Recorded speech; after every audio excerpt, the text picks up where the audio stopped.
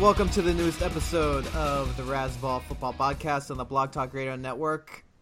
I'm your host, Jay.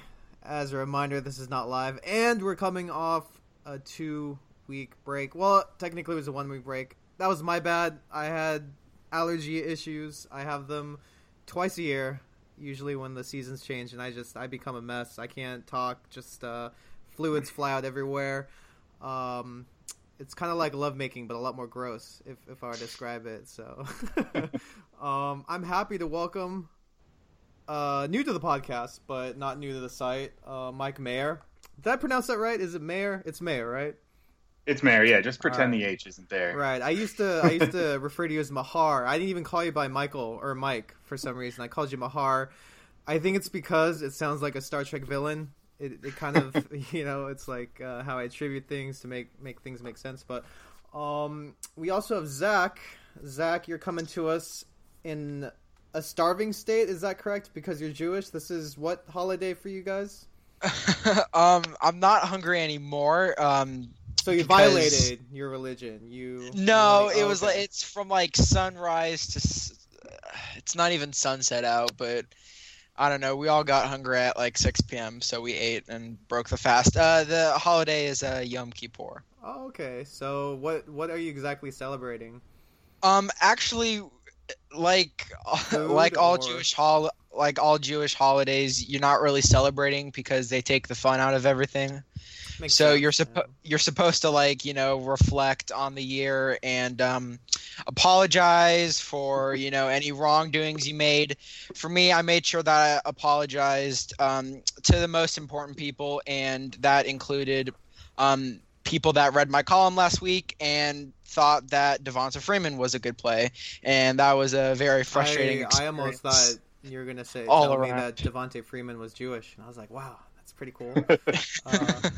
No, it's interesting. I actually, like a year ago, I was dating this Jewish girl, and then it was weird for me because, not because I'm uncomfortable around Jewish people. It's just I'd never met or interacted with one before. Like I never had a Jewish friend or whatnot. So I was really interested in the dynamics, just because, I grew up kind of a West Wing kid, so in West Wing, that's how I learned politics. Yeah, I love world events, and for all those who watched West Wing, they had this. I think it was in season 6 or something, is where Palestine and Israel was part of a peace process by President Barlow. Anyhow, I discussed this with her, and it was really interesting to kind of hear both sides. But then I would be like, hey, let's watch Lucky Slevin, and she'd be like, why? And I'm like, oh, it's a movie with Jews in it. It's pretty cool. And then that I'm single right now, just to establish that.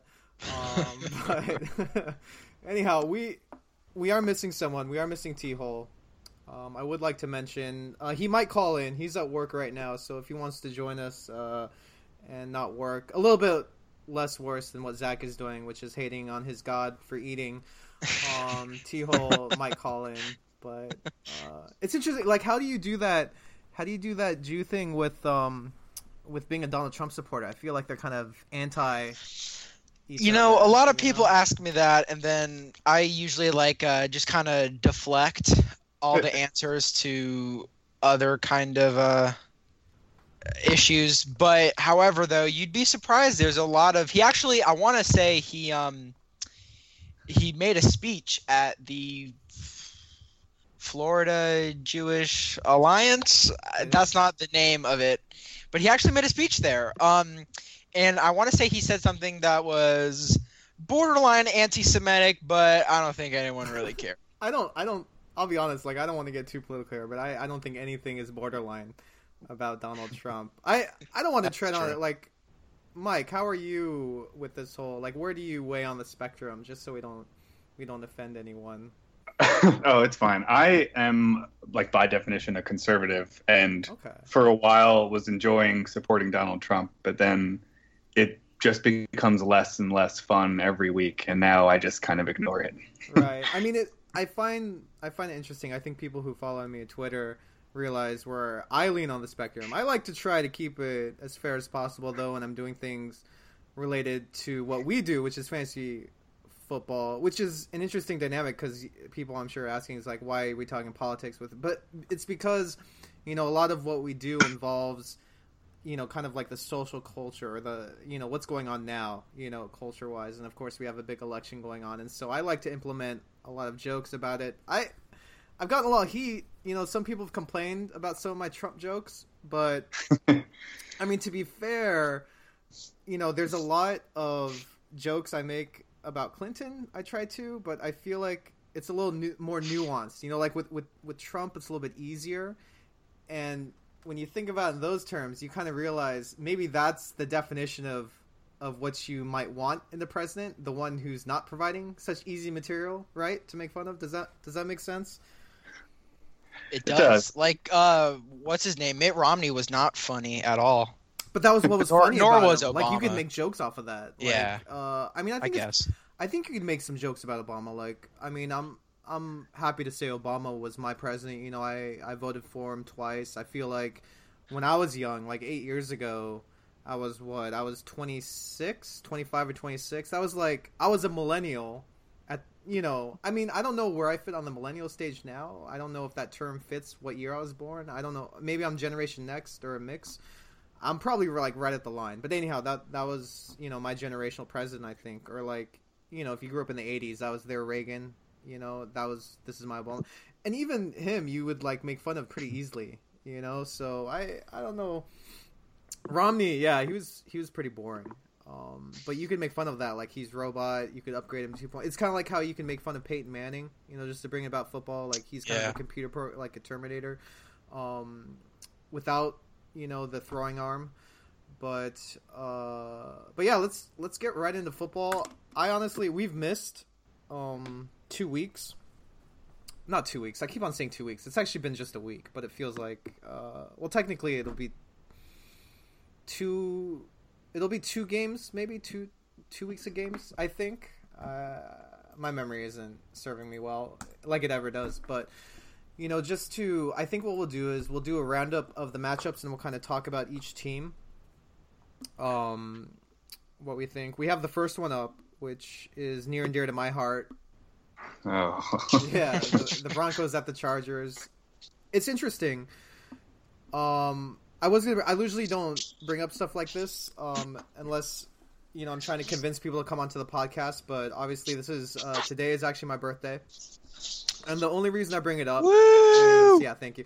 But the only reason I bring it up is I realize like every time, I think it's been like the last 3 or 4 years, the Chargers have been in prime time, like in or around my birthday, which is its own. I wouldn't call it a welcome birthday present. I think they've gone 1-3 in that time. So I think they beat the Broncos in the year that the Broncos went to their first Super Bowl, I think, and lost to the Seahawks. I think that was it. But every other one has been a loss. So going by that percentage wise, I feel like the Chargers are going to lose this one. Of course, it has nothing to do with the fact that they're 1-4 and are just really a dumpster fire at this moment. But they're 1-4. They could so easily be 4-1 at this point. That's what's. Oh my god! Yeah, that's true. Actually, that's interesting. I did see something like that for the Lions. I'm looking it up right now. The Lions were similar in that, and I'm drawing out my voice so I can get to there. Yeah. So the Lions, who currently sit at 2-3.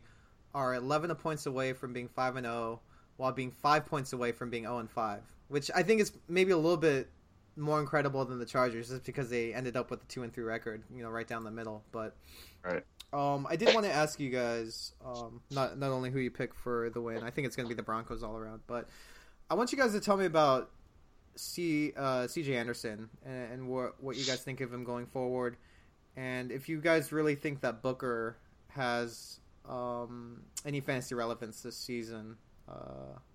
So Zach, why don't you go first, man?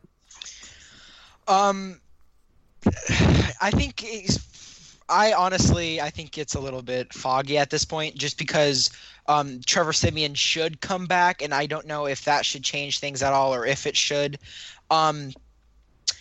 Yeah, he was supposed to have and it still is a great matchup on paper last week that Anderson had against Atlanta, but we saw almost kind of like a 50-50 split, almost maybe a little bit less than that between Anderson and Booker, and I don't know.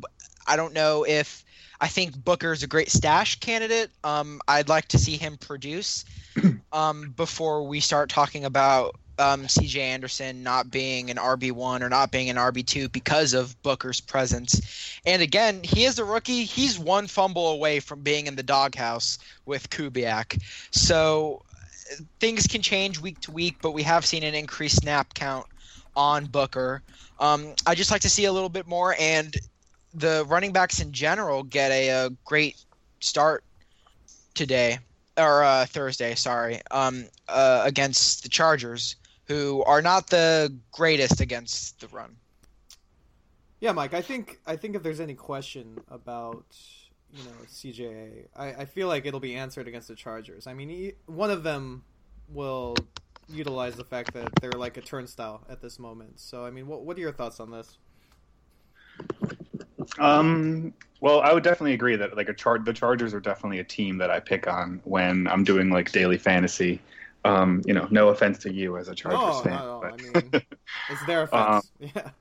Yeah, because not only are they're not great against the run, but they also, like Phillip Rivers is going to get his points, and so the other team isn't going to be able to just pack it in most of the time, which has kind of been unfortunate for Chargers fans because you're right in the game at the end and then they blow it.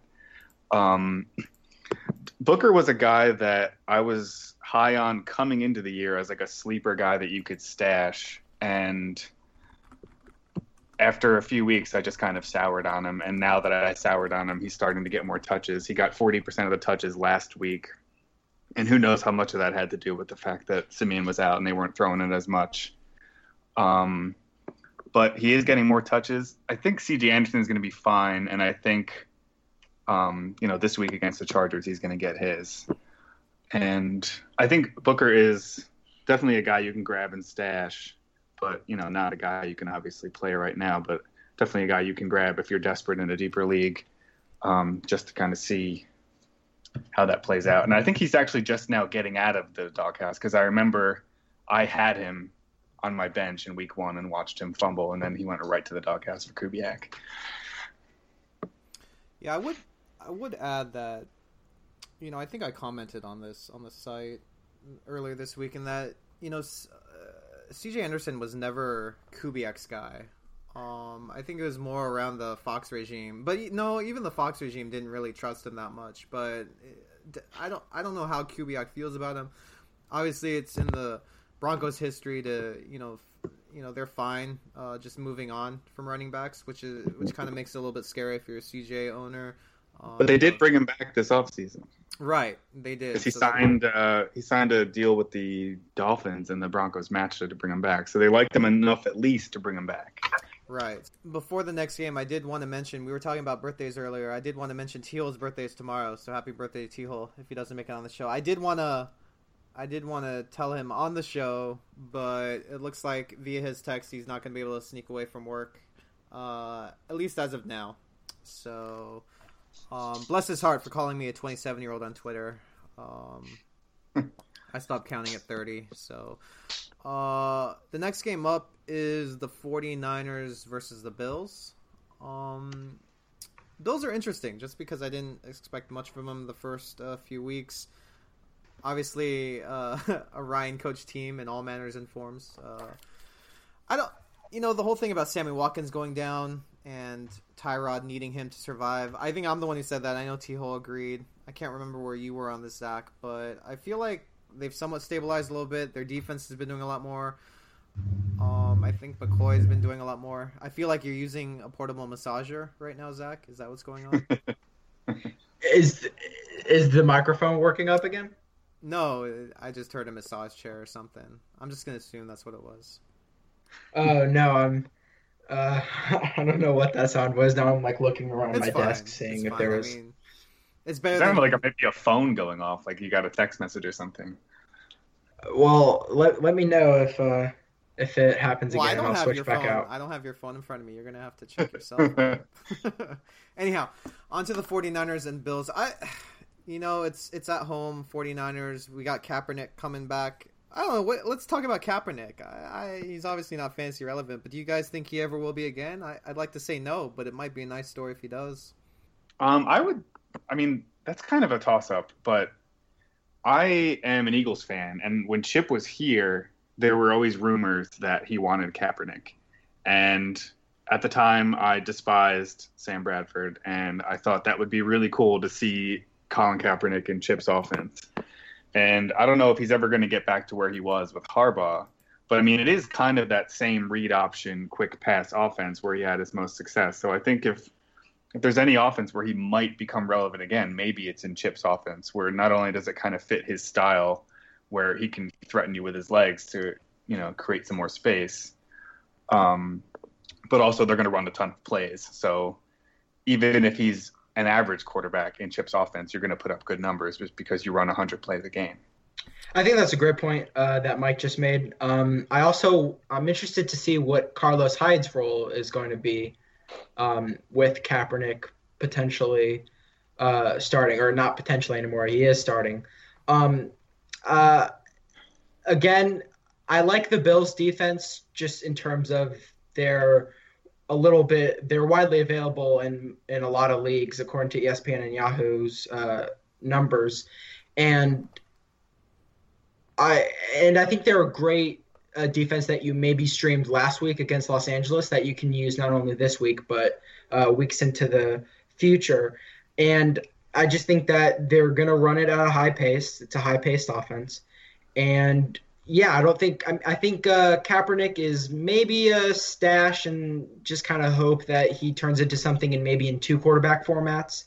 But other than that, you're not really giving him any looks. And the biggest thing is not how well he does per se, but how the rest of the offense plays in terms of not only Hyde's production, but also I know a lot of people were picking up Jeremy Curley in a lot of leagues, and I don't know if Kaepernick's going to throw the ball long distances at ease. Yeah, he's not the most accurate thrower. I'll give him that. I didn't know if I forgot to do this or not, but I forgot if we called the games. I'm assuming you guys went Broncos for the first match, right? Okay, I'm gonna go Chargers just because that's the life I have to deal with. So for this game, I'm gonna pick the Bills just because they're at home. You guys agree, or you guys going 49ers? I'm gonna go with the Bills. I think I'm gonna go with the 49ers. They have I don't know, just the feeling I have. The Bills are so up and down. I think they kind of turned it around, but for a Rex Ryan team, that's, as soon as they turn it around, that's usually when they go off the rails again. Yeah, that's a good point. This actually feels like kind of a trap game for them. Right. So let's see. In the most entertaining game of the week, we have up next the Jaguars, however pronunciation you want, against the Bears. Or the BRs, if you want to treat it the same way. This is an interesting game, and that it's not interesting at all. But I did want to ask you guys about Blake Bortles. I've kind of given up on him. Where are you guys at with him? I'm kind of on the same boat. I was never a huge Bortles guy, and then for a while I started thinking, maybe he's okay, and now I am going back to agreeing with myself and saying that he's garbage. I'm not too high on him. This seems like a great matchup for him, but then he can the matchup against Chicago seems good, but also it seemed good for Matthew Stafford a couple weeks ago. So, I don't really like him that much. Yeah, I mean, he seems to be like an okay option, or a very, very good option, I think, in 2 QB leagues. Because I think, when you're speaking of that dynamic, you want a guy who's really low tier but is starting and doesn't really hurt you too much, I think, is the ideal, pairing him with a better quarterback. But I think in standards, you can just, think of him as a waiver wire, not even an ad. I think you just stare at his name on the waiver wire like, oh, he's there. Okay. And then I don't know what you call that, but that's what we're going to call him. So, yeah, I'm going to say the Bears just because I feel like, I mean, I was going to say that their offense is a little bit better, but that's not really saying much at this point. I think the Jags could actually win this. I'm still going to go Bears just because I think it's a home flip, and I mean, it's a coin flip and they're at home, so I'm going to go with the Bears. What are you guys going? I'm going to go Bears too. For no real reason other than if I flipped a coin, I would I have to pick one of them. I think Hoyer was kind of a weird bright spot for them last week. He seemed to do a pretty good job in that offense, even though they lost to the Colts. And Jordan Howard looks really good. And I don't know, I have a feeling Hoyer is going to play well again and see if he can just really keep that job from Cutler. Which would be hilarious. Yeah. I mean, not for Cutler, but I'm actually one of the few people who think Cutler's gotten a bad rap because he either has a different coach or a non-functioning offensive line. So I feel like those are. But if Hoyer could actually succeed, I mean, that kind of refutes some of that argument. I feel like. But what were you gonna say, Zach? I was going to say that I was going to pick the Bears just because I think they are at home and their defense has slowly but surely gotten better, whether that be thanks to John Fox or they have decided to play all of a sudden. And then the one thing I'm looking at is, again, if he's going to be the starting QB. Also, too, I want to know if Cameron Meredith is going to continue his production, even if Eddie Royal is, fully healthy at practice and Alshon Jeffrey is fully healthy at practice, because we saw them do well last week. We saw Meredith do well last week, but that was after a week of practice where Alshon Jeffrey and Eddie Royal were limited almost the entire week, it seemed like. And so then, of course, Jordan Howard looks good, and he's being thrown into RB2 consideration every single week. But this is a little bit difficult of a matchup for him. The Jacksonville's front seven isn't an absolute, isn't an absolute mess like we've seen the Colts in the past. But I still think the production's going to be there. All right. I feel like you went about 50 words more than you should have on a matchup like this, but that's okay. Let's see. What's next here. We got the Bengals at the Patriots. All right, guys. True or false? True or false? Dion Lewis should be owned in every format. I mean, every standard format right now. Like 10 teams and up. False. I'm going to go true. Go ahead. Yeah. I'm gonna go false just because. Yeah, this is your team, so I want to hear why. Like, why not the lottery ticket? Why not? The reason why I'm gonna go false is because he might be playing on only one healthy knee after the injury last year, and then an injury earlier I want to say in training camp was the last time he was fully healthy. But Bill Belichick doesn't care about our fantasy teams. He doesn't care about giving Lewis the workload because he looked good last year. They'll most certainly. But you have to admit, I mean, the way Brady used him last year kind of sets up a trend, where it's like, okay, this guy's a definite, read. He's one of Brady's reads, obviously, whether or not even if it's a play not specifically for him, he goes to him. If Gronk is double teamed or if Edelman isn't right. I mean, yeah, that's true. But also last year they didn't have Martellus Bennett, and Martellus Bennett has been a big read for the Patriots. He's been maybe the second or third read for Brady now. And with Blunt doing well, James White had a very solid week last week against Cleveland, and they even have Brandon Bolden. And also, too, they also used DJ Foster last week for, I want to say, maybe a couple drives in the second half when it was officially a blowout. So, yeah, he's a stash candidate, but only in deep leagues, and I'm not expecting anything out of him. All right, Mike, tell me why Zach here is completely off his rocker.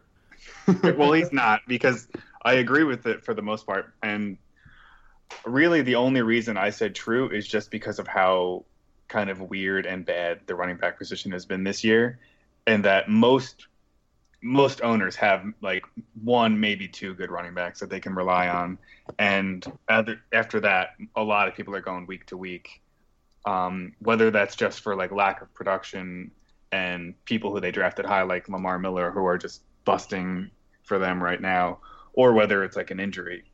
And so just the unknown of hoping that like Dion Lewis can come back to something even close to what he looked like last year, I think is why he's a stash. I have him in 2 leagues just out of pure hope.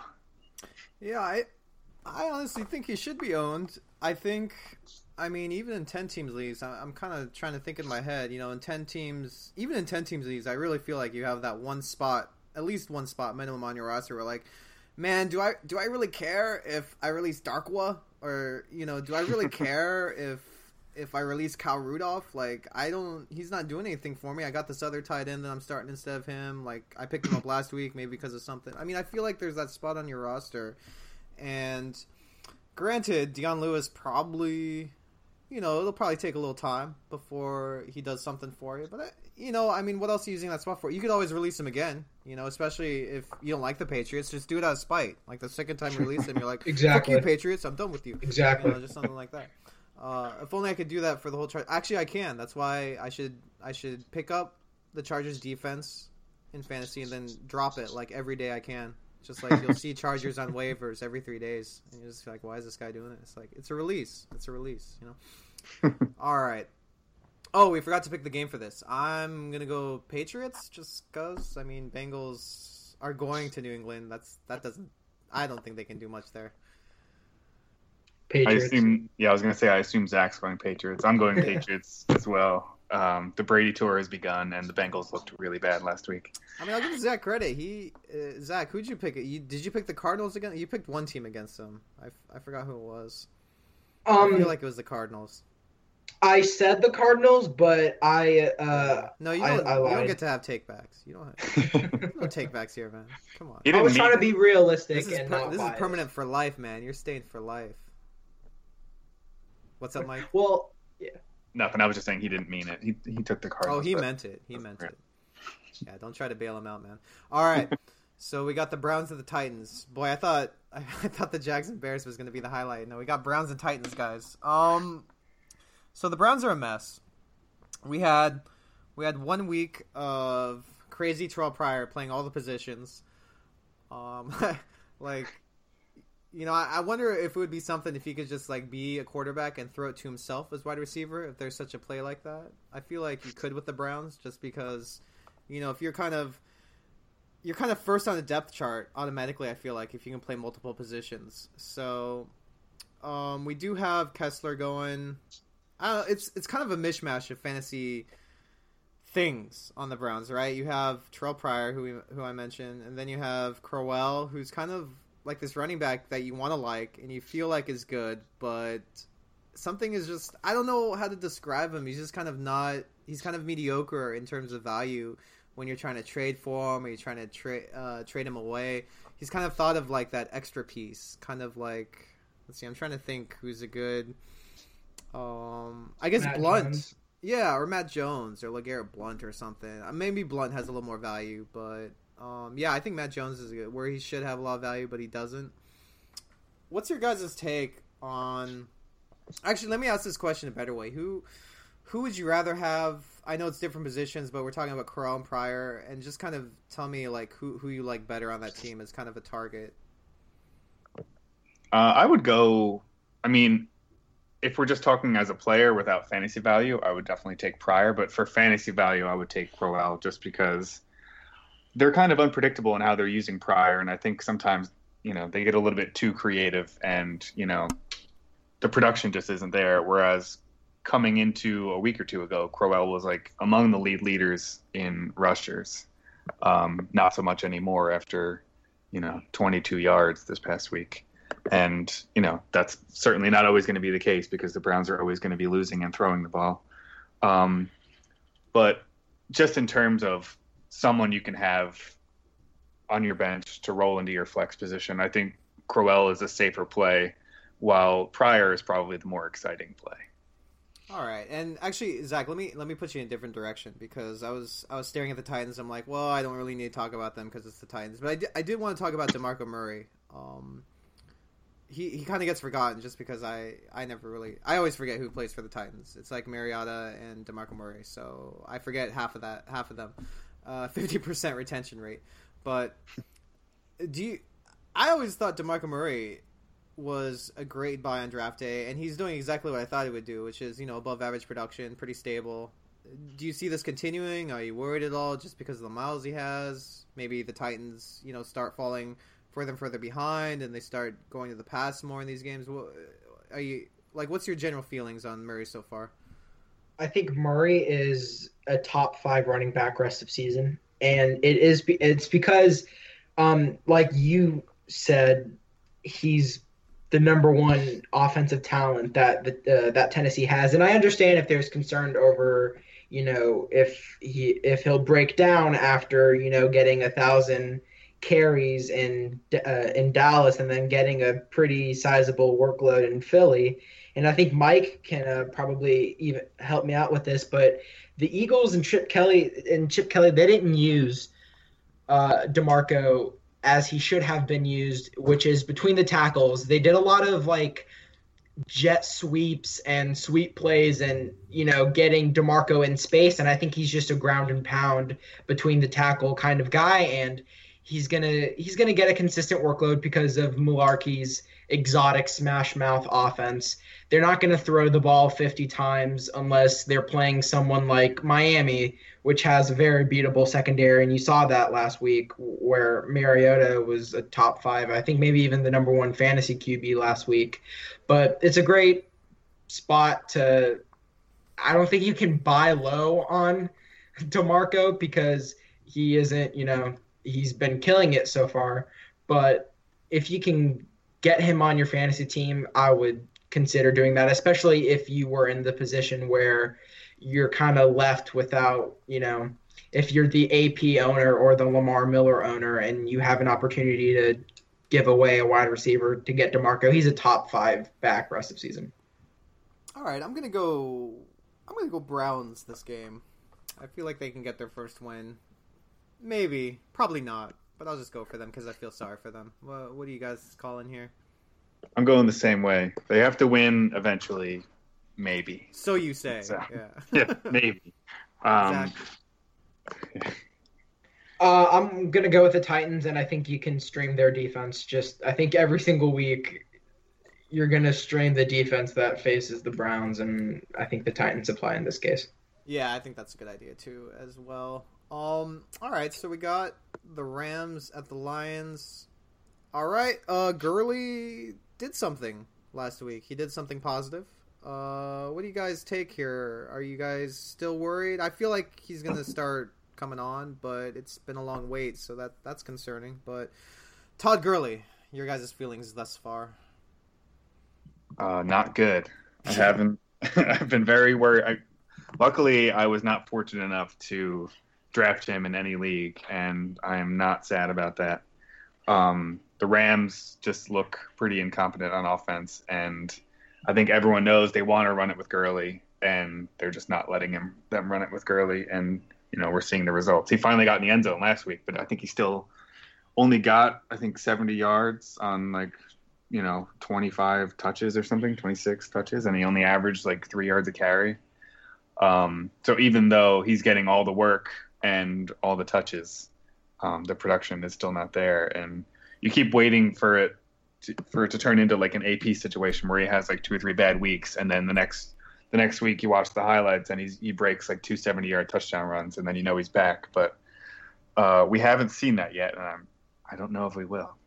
Yeah, Zach. I think I may have talked about this in last week's conversation with Pod Vader, or that was a couple weeks ago, where I mentioned. I feel like Todd Gurley and David Johnson were right there in the draft next to each other, and I feel like when people were deciding who to draft, they always went Gurley just because the hype, the age, the age factor, which I guess is kind of related to hype, but also the fact that he came on strong last season. He was just kind of the flashier toy, and I feel like every time Todd Gurley got picked, the pick right after was David Johnson. And, there's really no question here. I think I'm just telling you a story so you can just comment on it. So why don't you give me your thoughts on that?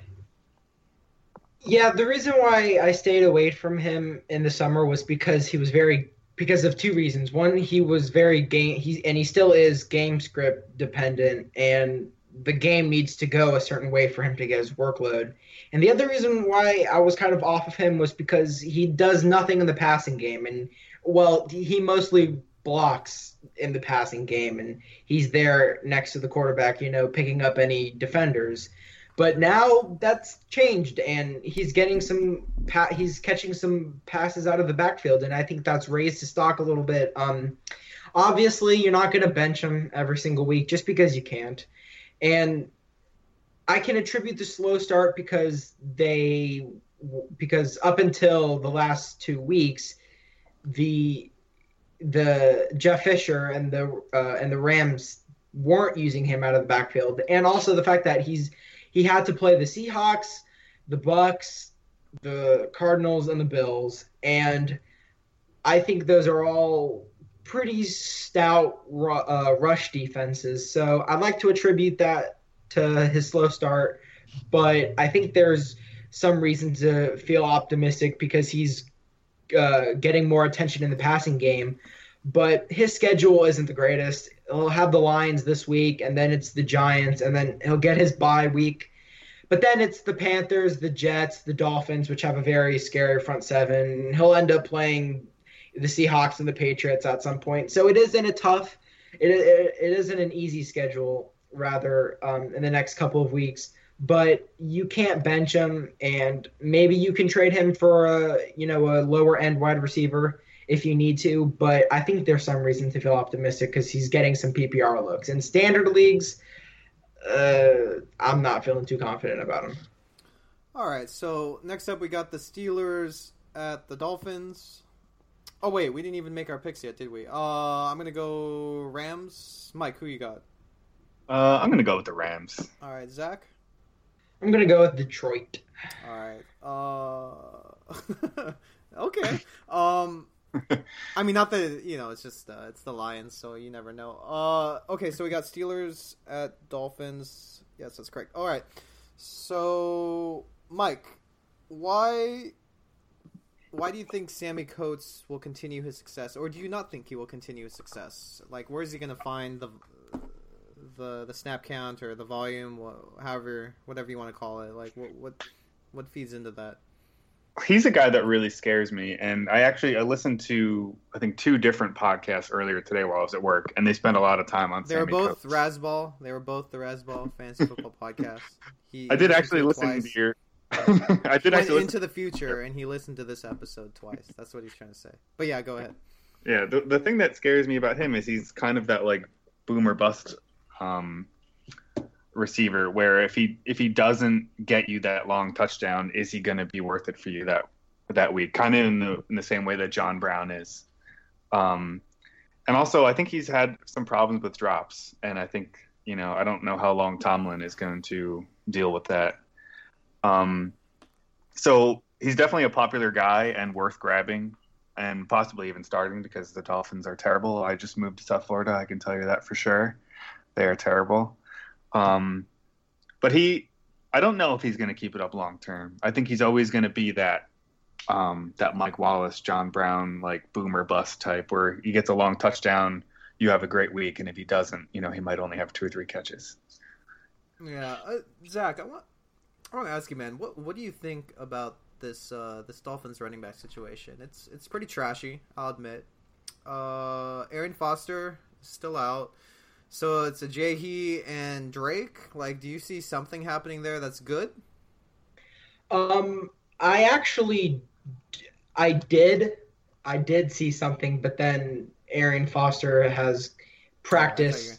I thought you were going to say you came back to reality. So yeah, I did come back to reality. Yeah, but I was intrigued by Ajayi just because he was available in a couple leagues that I'm in. But then I heard the reports about Foster coming back to practice, and I don't think he's practiced in full yet, but he has practiced in a sense, and that just kind of screws it all up again. Just because it wasn't really clear for the last couple of weeks if it was Ajayi or Kenyon Drake. And then last week, Ajayi played, I want to say, almost, or if not all of the offensive snaps last week and even got production. But with Foster coming back, it's still just, it screws it all up for me. Yeah, I mean, it's interesting because I feel like every starting running back, no matter how temporary the job is, has to be owned no matter what. But I feel like this is the one guy where it's like, man, this is a guy that you probably don't care about, even though he's starting. So, which is a shame because he was on the hype train for a little bit. Talking about the hype train, I don't actually know how to segue this. I was gonna make like this marvelous segue, but it's not gonna happen. I already know that. So we'll go straight into talking about the Panthers and the Saints. This is an interesting game just because the Saints might actually have a chance, just because the Panthers have been playing so poorly. It also depends on Cam Newton's status. I actually haven't looked at the updated injury report because I haven't done my rankings for tonight yet, but maybe you guys know more about that. But it sounds like he's coming back. He is coming back. All right. It sounds like. I would say so. I mean, I think their season's sort of on the line with any division game they play. It's interesting just because this feels like one of the worst hangovers, maybe. I'm trying to think. The Seattle hangover was pretty bad a few years back, if I remember. I think they started maybe 1-3, but this is 1-4. It's not really fantasy relevant, but I feel like the team itself has been underperforming, so we have that kind of enigma zone to make up a phrase, I guess, for the running back position, with Jonathan Stewart out. Cap actually had his first pretty good game last week, I believe. But I don't know, Zach, how do you feel about this running back situation? Is your thoughts on... I think Stewart's coming back this week, so your thoughts on that. What do you think? If Stewart is coming back this week, then I don't think you start Artis Payne or Fozzie Whitaker. If Stewart isn't back fully this week, then I think you bump up Artis Payne to a flex play just because this New Orleans defense is not good at all, or their rush defense, most importantly, isn't good at all. And I think a reason why Carolina's underperforming is because their defense is underperforming, and you can't attribute that to their secondary, but their pass rush need to pick up the pace on their defensive front, and it's kind of just leaving their secondary being like Breeze can and will pick them apart just because they haven't done well at all. And we saw last week with Evans scoring a touchdown and Jameis Winston looking fairly okay. Not great, but he definitely didn't play like he was facing Carolina the years past. But I think Newton is a great buy low candidate just because of their upcoming schedule is absolutely terrific. And I think people are starting to be afraid of him just because he isn't posting, his QB1 as in the number one fantasy QB every single week. And I think that's normal just because it was due for some regression at some time. But I don't think this is a great spot for a quote unquote get well offensive production point. And I think they should be all right against New Orleans. All right, I was about to call foul because I specifically asked you about the running game, but then I realized Cam Newton is about 75% of their running game. So I'll allow it. I'm a nice guy, some people say. All right, so I did want to stick with the running backs because I probably didn't mention this earlier, but of course, Mike, you write our Handcuff Report, which is a lot of great stuff on running backs. It actually, I kind of Google searched that stuff, and I really couldn't find a chart as pretty as ours. So I'd like to give Razball and you and everyone credit for that. So we do have something pretty there. The content itself is actually grade A as well. It's very useful. I feel like I had my Trump tone on there, when I'm speaking like really short sentences and kind of get rid of pronouns. But talking about Melvin Ingram. Even though we weren't talking about him, I kind of alluded to it, but we'll go ahead and reveal it. He's been doing a lot of heavy lifting, I feel like, but he hasn't really had the season we expect he did. It's kind of been under the radar. It could be because of lack of touchdowns. I mean, I won't allude to it. It probably is. But what are your thoughts on him going forward? Is he a guy that you're targeting, or is he a guy that you're trying to trade away? He's definitely a guy I'm targeting. I've never been a huge Ingram guy, but like we said earlier, years where he did nothing. Yeah. Yeah. Well, it seems like people are always hopeful, and I'm never hopeful, and I'm still kind of not really hopeful for him. But he is, like we kind of touched on earlier, there are so few starting running backs in this league that you can rely on, and he's a guy that even when he doesn't have a great game, he's going to have an okay game, just because their offense is always going to move the ball, their defense is always going to be terrible. He may have to do it through the air sometimes, but if they do get a lead, they'll pound it with him. And he's kind of one of those rare guys who can catch it out of the backfield, but will also get a lot of the goal line carries, you hope, when they're not being vultured from him. But, yeah, he's a guy that if you can go out and buy low, I think you should, because I think he's going to be fine. And I think, people who probably took him too early in the draft are souring on him and looking to make a move. And I think that's when you can go and buy him low. Yeah, I agree with that, just because, let's say last year never happened and this was the same Ingram that we always knew. They'd still be throwing him out there like 20 times a game, just telling him to run it. So he'd be valuable no matter what, I think. Just the level of valuableness, to make up a word. Okay, so next up we have Ravens at the Giants. Oh, we didn't even pick again. I keep on forgetting. We didn't pick before either, but I assume we're all right. Steelers. Yeah, I don't see how you don't go Steelers there. Zach, you want to go Dolphins? No, I'll go with the Steelers. All right, then I'm going to go Saints against the Panthers, just because, they're at home, and I feel like this might be a bigger game for the Saints than for the Panthers, because I feel like as a Super Bowl team, you still have a target on your back, even if you're suffering. So, yeah, I'm going to go with Fields. What are you guys thinking there? I'm going to go Panthers. I think they're more desperate, and I don't think the Saints are going to be good either way. I think the Panthers can still possibly turn it around and be a good team.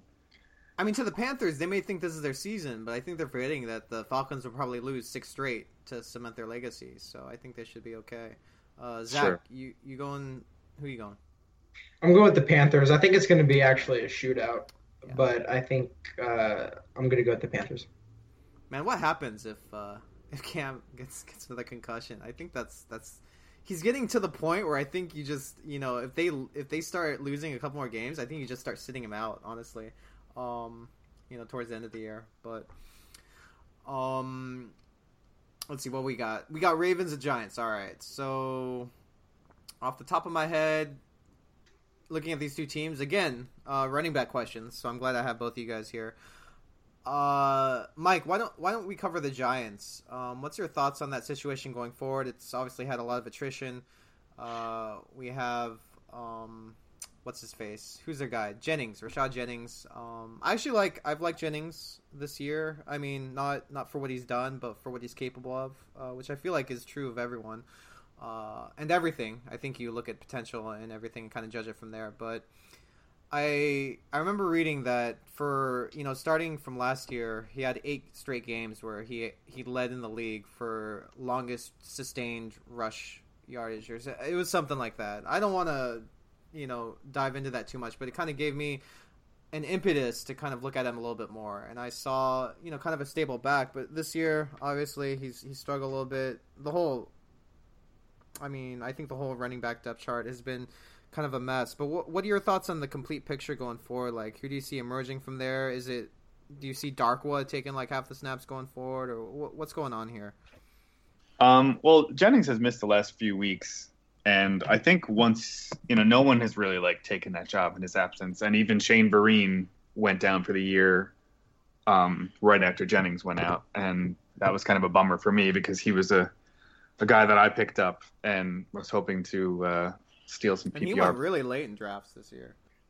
Yeah, I went with a 0 running back strategy in at least 2 drafts, and I got stuck with him real late because there weren't many other options at that point. But I think, Darkwa has looked okay, and he's kind of gotten the first crack at it. Last week, Bobby Rainey really kind of emerged as a PPR guy, and I think he'll probably stay there even when Jennings gets back. But I think once Jennings gets back, it's going to be his job.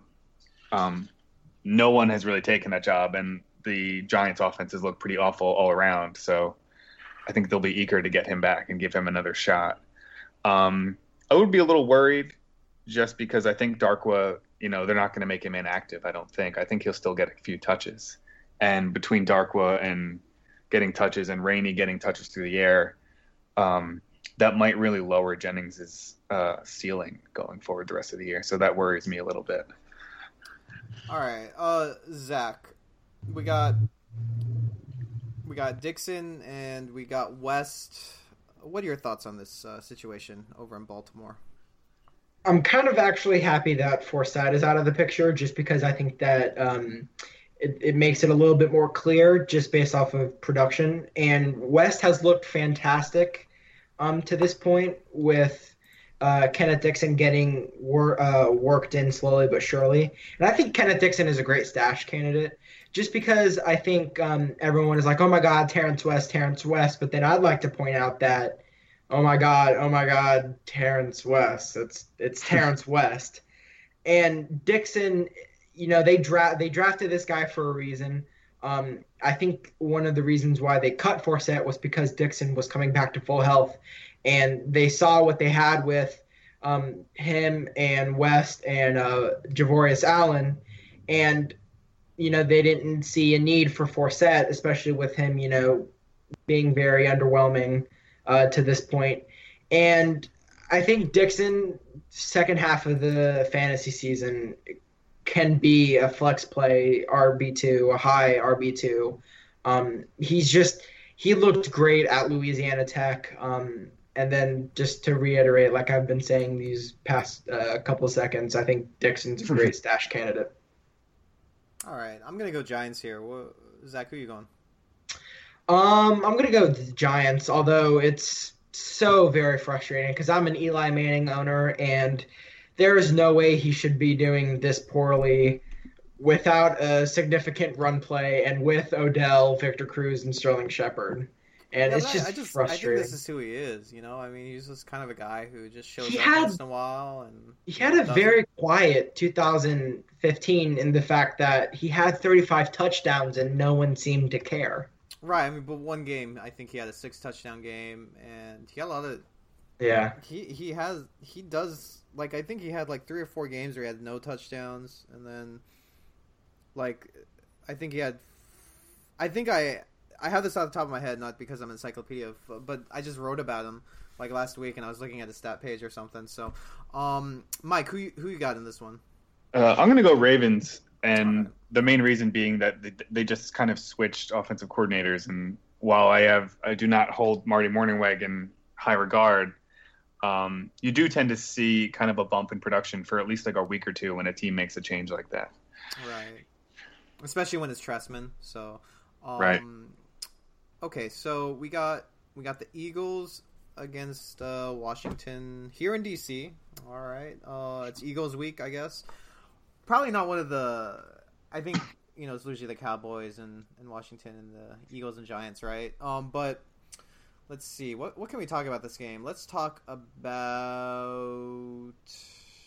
Wow, the Eagles. So, at the beginning of the year, I thought they were going to be terrible.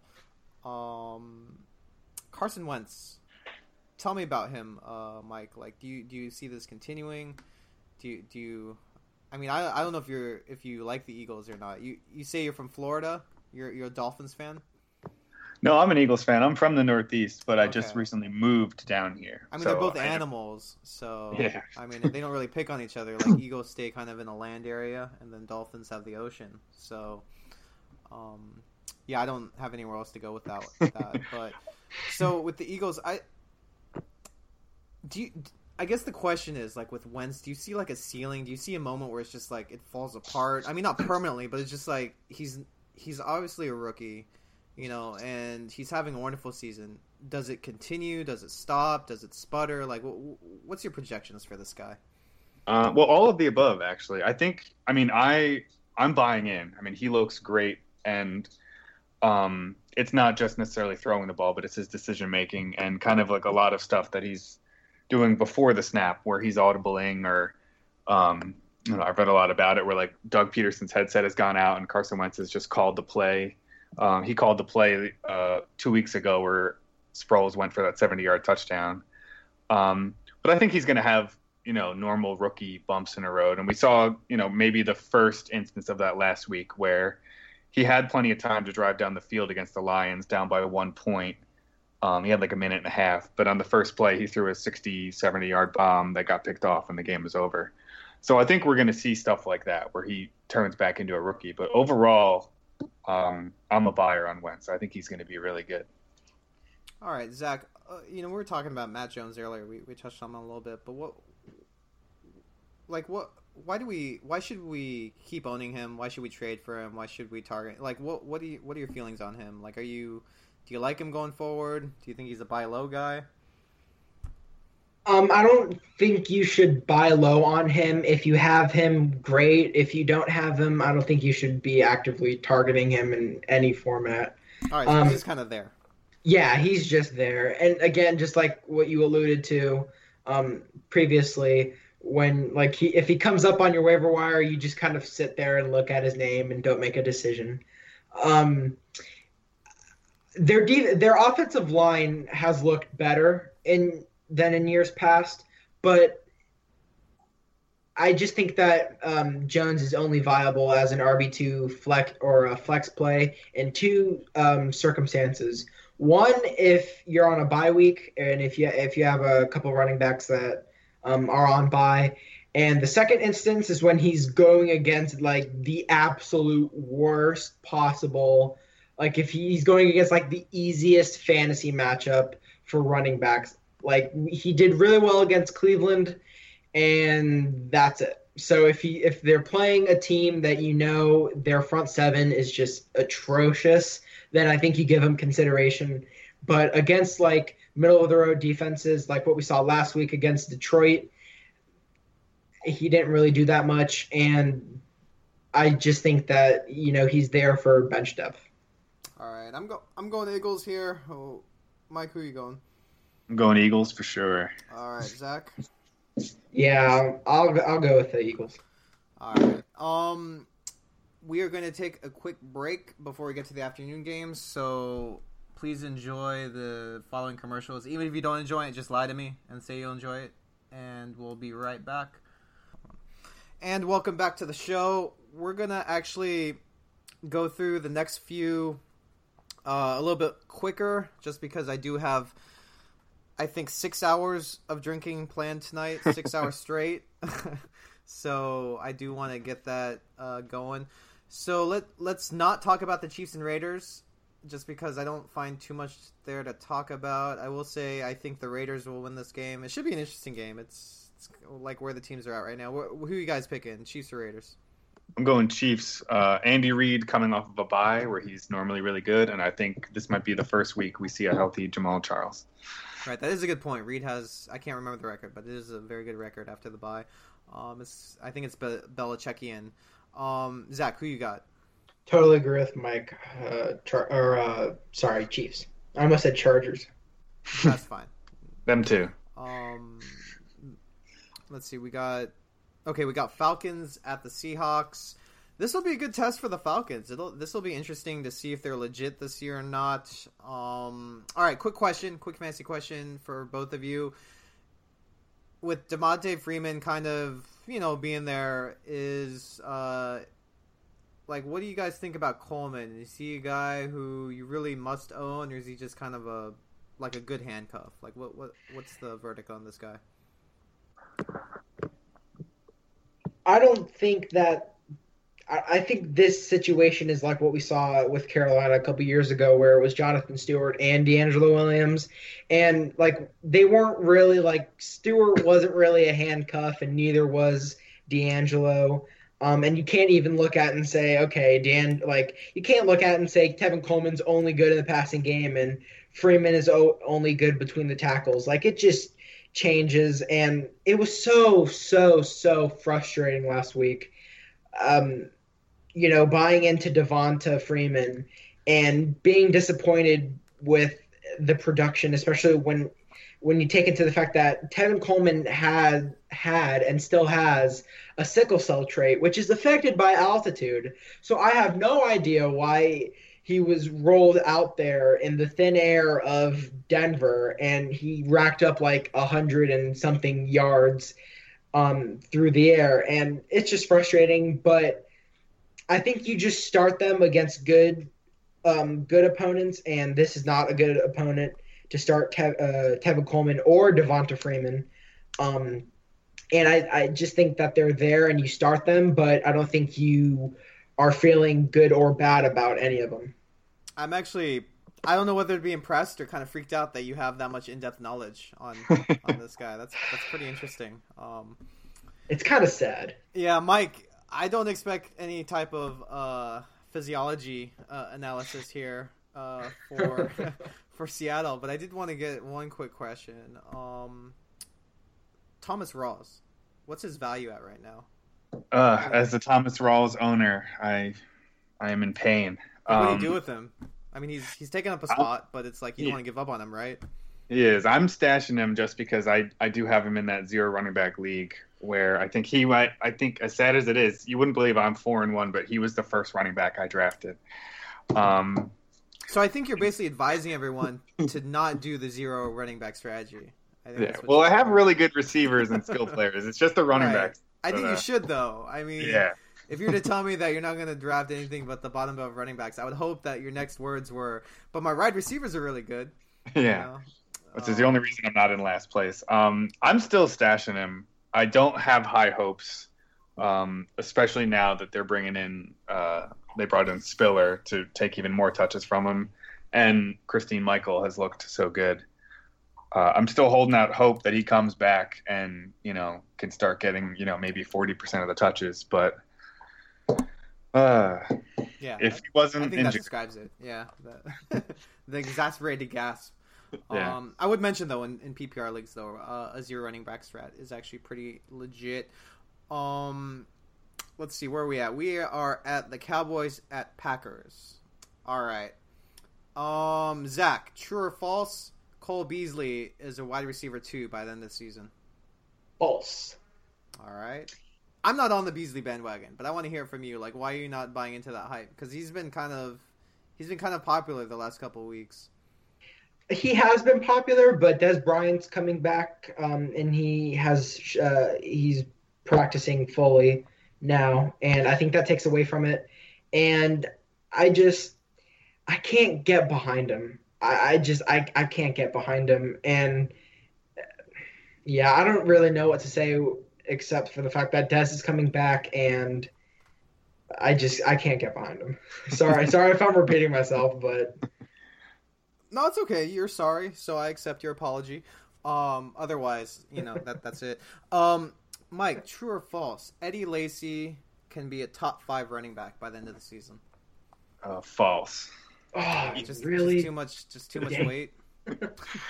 Even though he traditionally gets better as it gets colder, I just don't see it. I still think they're going to air it out, and I don't think we're going to see a repeat of last year where he came on late and turned back into a top 5 running back. I don't see it. Yeah, I know from Zach's audible noise, it kind of it helped me remember that he was big on the Lacy bandwagon at the beginning of the season. He was telling people to buy.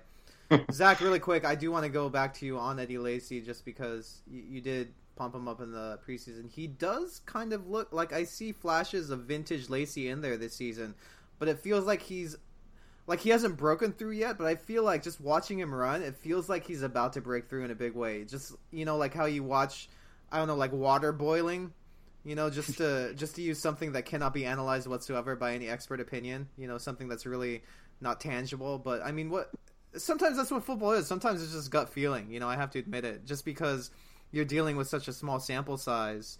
Not to make this into a bigger conversation, but, Rudy and I, we talk a lot because of the rankings and stuff. And this is the first year Rudy's doing rankings, and he's using, he created his own robot, his own bot, to create projections, something that he's done for the baseball site. And we talk about this rankings, and it's like, it's so hard compared to baseball because you have a 162 game season, you have a lot of numbers, a larger pool of numbers to deal with. With football, it's not the same. You have 16 games, you have a little bit of the history, but even if let's say you go the 3 years, that's still just 30 games. So I guess this was my long way to you, Zach, of asking in a 1-word answer if you still like Lacy, yes or no? Yes. All right. All right, we have the Colts at the Texans. I really don't want to talk about anybody on these teams. I would be remiss if I didn't mention the continued struggles of DeAndre Hopkins to be relevant. Allen Robinson was having the same troubles, and you could kind of forgive A-Rob just because he's with a bad team. You kind of feel the same way about Hopkins, but I feel like Allen Robinson's coming on a little bit. Hopkins has just been off the face of the earth. I don't even know if he's starting anymore. And it's not like the passing game is suffering too much. I know Osweiler is kind of terrible, but Fuller has found a way to emerge a little bit. So I think I want both of you to tackle this. First, Mike. Like, what are your feelings on DeAndre Hopkins? Like, I don't think you can sell. I mean, what are you just hanging on and praying? Yeah, I think I'm hanging on and praying. I think a lot of his struggles have more to do with Osweiler than they do with Hopkins, even though Fuller has come on. Fuller's kind of that lightning bolt who can just break free and get open deep. Hopkins, he didn't have a terrible week last week. He still had 5 catches, 56 yards, a touchdown. Right, he's alive. So yeah, he's alive, but he has a pulse. But yeah, I mean, if you get a great offer, you can consider selling. But he was probably a first or second round pick for you, so I don't know how much you want to sell that. You really want to hope that he turns it around. Right, I totally agree. I definitely should not sell. Definitely should buy. I'm still telling people to buy just because even if it doesn't work out, I feel like his price is so low that it's like if it doesn't work out, I don't think it'll hurt you too much. Like, what would you have to give up for him? I can't remember off the top of my head, but people have asked me questions on the site about the trades. I'm like, man, yeah, pick it. It's same with Gurley too. I feel like even Gurley, I know you guys were negative on him. I'm also not too excited about him, but if someone's just throwing him at you, I mean, just take him. I mean, if you catch lightning in a bottle, that could carry you the rest of the season, right? Am I throwing too much hyperbole at this, Zach? Like, do you agree with that, or? No, I agree with that. And someone in one of my main leagues dropped Des Bryant, and I picked him up, even though he isn't a top 5 wide receiver. He's still Des Bryant. So, no, I don't think that's too much to. Yeah, I think if you're getting Hopkins at a really great premium, then yeah, you should go for him. And he's a talented guy, and he'll recover. Boy, Osweiler was. Oh, he's terrible, dude. Jacoby Brissett looked better than Brock Osweiler did a couple weeks ago. I don't know. I usually hate it when John Elway does something right because it happens not that often. Right. No, I don't have anything against horses. I mean, he looks like a horse. The hay consumption is kind of questionable sometimes, but yeah, that was actually the Sunday Night Football game, which is ridiculous. I feel like flex needs to exist now. If I was NBC, I'd be really. That's not a good matchup. What's up with NBC not using Mike Tirico? That was a shame. Or like the NFL not allowing NBC to use Mike Tirico. That's so random. Why? What? There was some drama with Mike Tirico? Yeah, no, I was just because you talked about NBC. Like he as most people should know by now, he left ESPN in the beginning of the summer to go to NBC, and the idea was that he would do the Thursday night games. And Al Michaels would do the Sunday night games. But the NFL, for some unknown reason, said, no, Mike Tirico can't do the Thursday night games. And Al Michaels didn't not want to do the Sunday night games, so now he's doing Notre Dame. So that was the issue. And now you can catch Mike Tirico Saturdays on NBC doing Notre Dame versus Temple. Well, I mean, whatever it takes to get away from John Gruden, I think, is the moral of the story. So, I love John. Yeah, I think you would. Okay, so we got the Jets at the Cardinals for the Monday Night Football game. This is the last game. Matt Forte. Matt Forte, I don't think there's much to talk about. Let's talk about the Cardinals. Let's talk about their passing game before we end the show.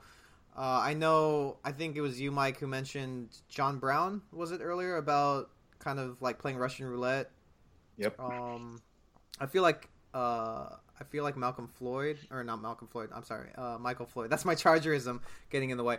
I feel like Michael Floyd is sort of the same way. I think, Larry Fitzgerald is probably the most stable receiver there. But why is it that Floyd and Brown cannot be productive receivers? Because, there's hype with them every season. they look like on paper, at the end of the year, you look at their stats and you're like, man, this is a really good wide receiver too, and they're pretty cheap. But when you start, if you've never owned them before, I'm sure people who owned them last year recognize this and moved on. Because I think I had Brown last season. I'm like, I'm not doing this again. It's just like you start him for 3 games and he gets like 1 catch for 15 yards for 3 games.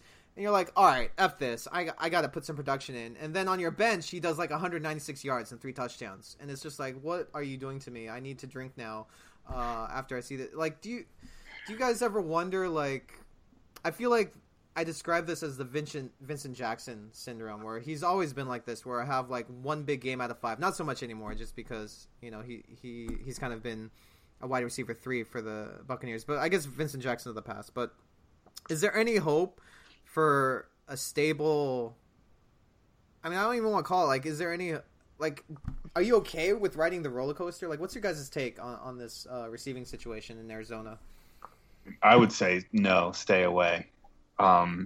Even with, last week you can't really count because Carson Palmer was out, but right. Like you said, like last year with John Brown and Michael Floyd, it's just like a roller coaster where they disappear for 2 or 3 weeks, and you just can't have that in fantasy. And it was like they took it to a new level earlier this year, because you would like look at the box score or the bottom line and just see Jay Brown had a huge game, only to find out that it was Jerron Brown that had a huge game. Right. and John Brown had like 0 catches. And I think I owned Michael Floyd last year, and he was the one that led me to just stay away. I'm not doing that again. Right, and of course, Zach, Michael Floyd has the dropperitis, but John Brown's like a pretty good receiver. He doesn't have the same issues that Floyd does. He has a lot of speed. It feels like, with a guy like Carson Palmer, he can stretch the field. What's the deal here, man? What is your take on this situation? The most frustrating thing about the Cardinals offense is that between Fitzgerald, like Michael Floyd and John Brown, and even J.J. Nelson at some points this year and last year, they played close to almost all of the snaps on the offense, and it just goes back to the fact that there are too many mouths to feed, which is a great thing to have in normal football, but a terrible thing to have in fantasy. And if you told me that if I could start an NFL franchise and I'd have David Johnson, Michael Floyd, Larry Fitzgerald, John Brown, JJ, like all those offensive talent, I'd be absolutely thrilled. But the truth is that they all play close to 100% of the snaps, it feels like, and yet it's just you can't throw to all of them on a consistent basis. And so, especially if you're giving close to 30 touches a game to David Johnson, you just want to stay away, just because there's going to be these random events where they go off for 30 fantasy points, but then more likely than not, they'll explode for 5 points or something like that. And I was going to say that Michael Floyd actually is a great daily option or a streaming option if you're giving up all hope, if you're the Keenan Allen owner. And the reason why I say that is because the Jets are very beatable on the deep ball, and we saw that with Sammy Coates last week. And Floyd. Actually, now that I say that, I'm not sure if John Brown or Michael Floyd is the deep threat. Maybe all of them are.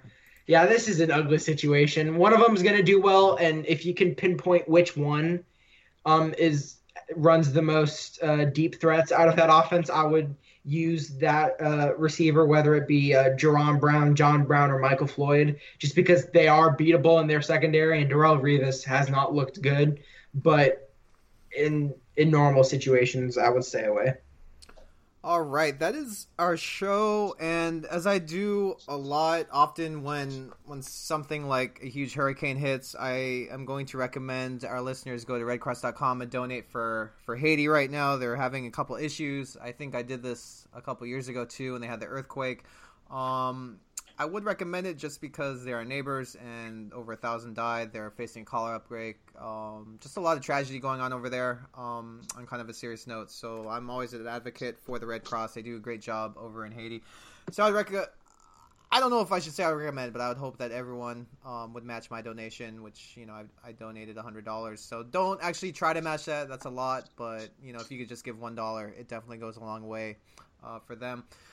I would like to thank Zach for joining, and Mike. Zach, you write your start and sim post on Saturdays. Your Twitter is... I always love asking you what your Twitter is because you fumble it more than I could ever imagine anyone fumbling their Twitter. So please, have at it, sir.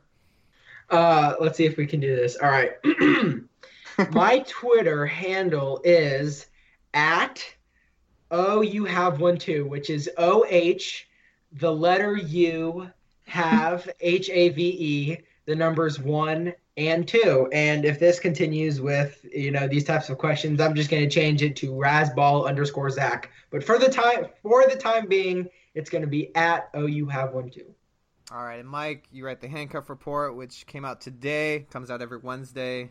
Pretty legit stuff for anybody who cares about the running backs on their team. Where can we reach you on Twitter?